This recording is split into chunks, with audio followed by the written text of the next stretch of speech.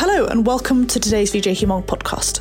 We are a global open access video journal bringing you the latest in hematological oncology. This podcast series will feature selected sessions from the 19th International Workshop on Non-Hodgkin Lymphoma, which was held in Barcelona, Spain. In this session, you will hear from Laurie Sen, Carmelo Carlos Stella, and David Strauss, who share some insights into novel therapies being explored in non-Hodgkin lymphoma, drawing focus on the role of antibody-drug conjugates.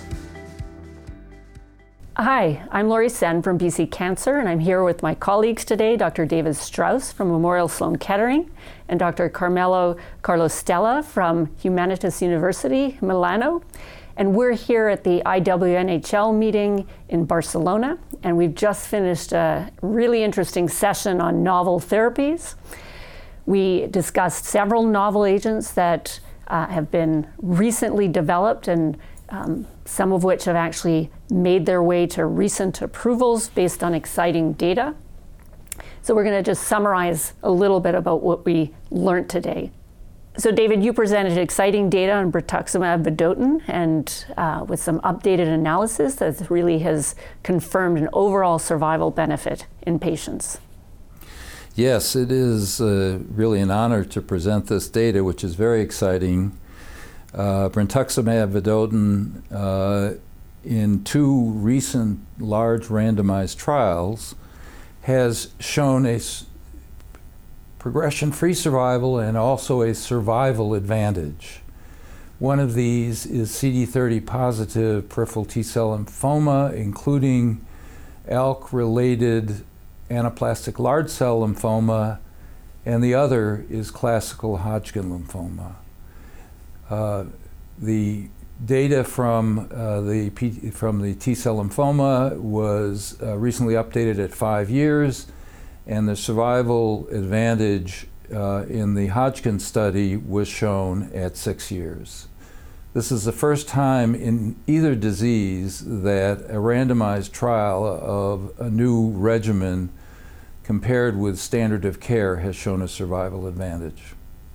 I think it is, remarkably impactful data. So I have to say, in my own clinic, we've been presenting the data from the original study when there was a progression-free survival advantage, and patients were generally presented with the option to, add in the BV and over the ABVD for Hodgkin lymphoma. But, now with the overall survival advantage, I'd say that it's really been ingrained now as what we would consider to be a true new standard of care regimen for Hodgkin lymphoma. Yes, I agree. I think that's the gold standard, and even though the results in both arms were excellent, this is deaths, and there was a 41% decrease in the risk of death from the BV plus AVD regimen as compared with ABVD standard. Mm-hmm. And it is impressive to think that overall survival benefit has actually emerged quite quickly. I mean, we know that there are other novel therapies for Hodgkin lymphoma, and these patients, certainly could have gone on to get other treatments with prolonged survival. So the fact that we are seeing that at what I would consider still a relatively short time point is actually quite impressive. Mm-hmm. I agree. Thank you.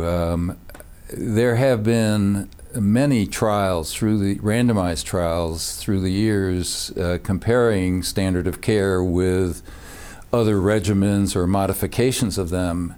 Several of them have shown an advantage in progression-free survival, but this is the first time that one has shown a survival advantage.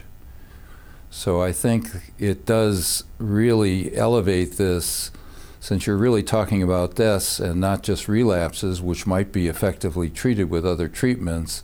I think this does strengthen the case that it is certainly, I think, a preferred standard of care. Mm-hmm.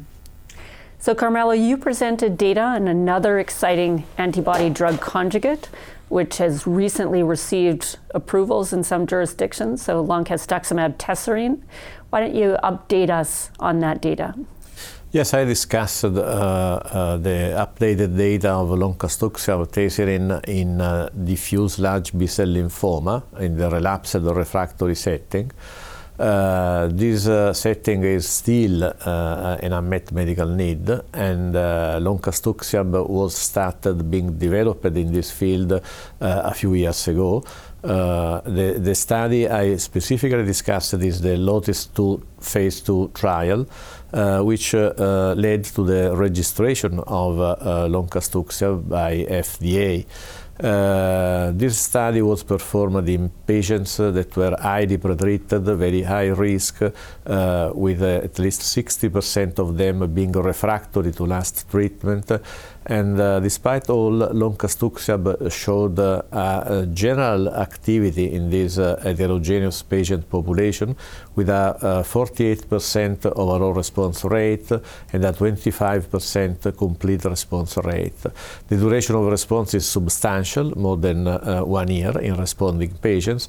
This means that even if the curative potential of lonca is limited, but the agent qualifies to be very promising, used in combination with other drugs for in the context of curative trials, testing more novel combinations in this area that is now very rich and very attractive because of the diffuse number of different agents that are available and can be appropriately studied.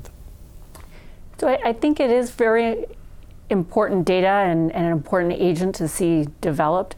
You know, there's this tendency, because we've had several agents approved in the relapse refractory setting, to try and compare data across trials, but certainly this trial had what I would consider to be a multiply treated patient population, with most patients having had at least 3 lines of therapy and beyond. So I think it's really difficult to compare across the different trials and compare benefit. But clearly in really what was a highly treated patient group, I think the results are quite impressive.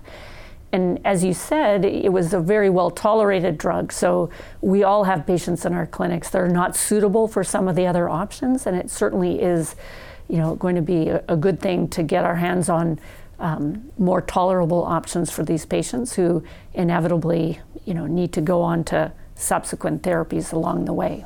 And one interesting aspect of this drug is that it's very well tolerated in elderly patients. We made a comparison of toxicity in patients below 65 and patients above 65 up to 75-year-old, and lonca was always well tolerated in the very elderly patients. So that now there is a randomized trial ongoing in diffuse large B-cell lymphoma, non-transplant eligible patients. So essentially the enrolled patients are elderly, above 70, and this is testing lonca plus rituximab versus rituximab plus gemcitabine and oxaliplatinum.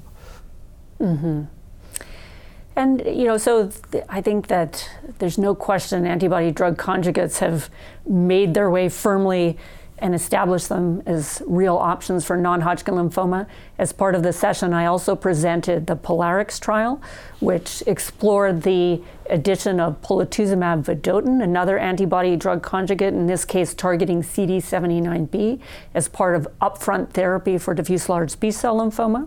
So POLARIX was the large phase 3 trial that compared head-to-head our current standard of care, R-CHOP, versus Pola-R-CHP, with the vincristine omitted to avoid, again, overlapping toxicity in patients with untreated DLBCL. And what that trial showed was that in a head-to-head comparison of over 400 patients in each arm, so a fairly large trial, the primary endpoint was significantly improved. That was progression-free survival with the addition of the polatuzumab. And at the point of analysis, which had a median follow-up of about 28 months, there was not yet an overall survival advantage, but patients receiving R-CHOP were much more likely to need to go on to secondary therapies, including stem cell transplant and CAR T-cell therapy. So I think that data certainly has served to be quite compelling in that it's the first randomized trial that we've had in diffuse large B-cell lymphoma in untreated setting that's actually met its primary endpoint, and it's now emerging as a possible new standard of care for those patients. So we're still waiting for full approval in Canada, and I know it's not yet been FDA approved, but it has been approved in the frontline setting by the EMA. And is that something that you have available in your own clinic now?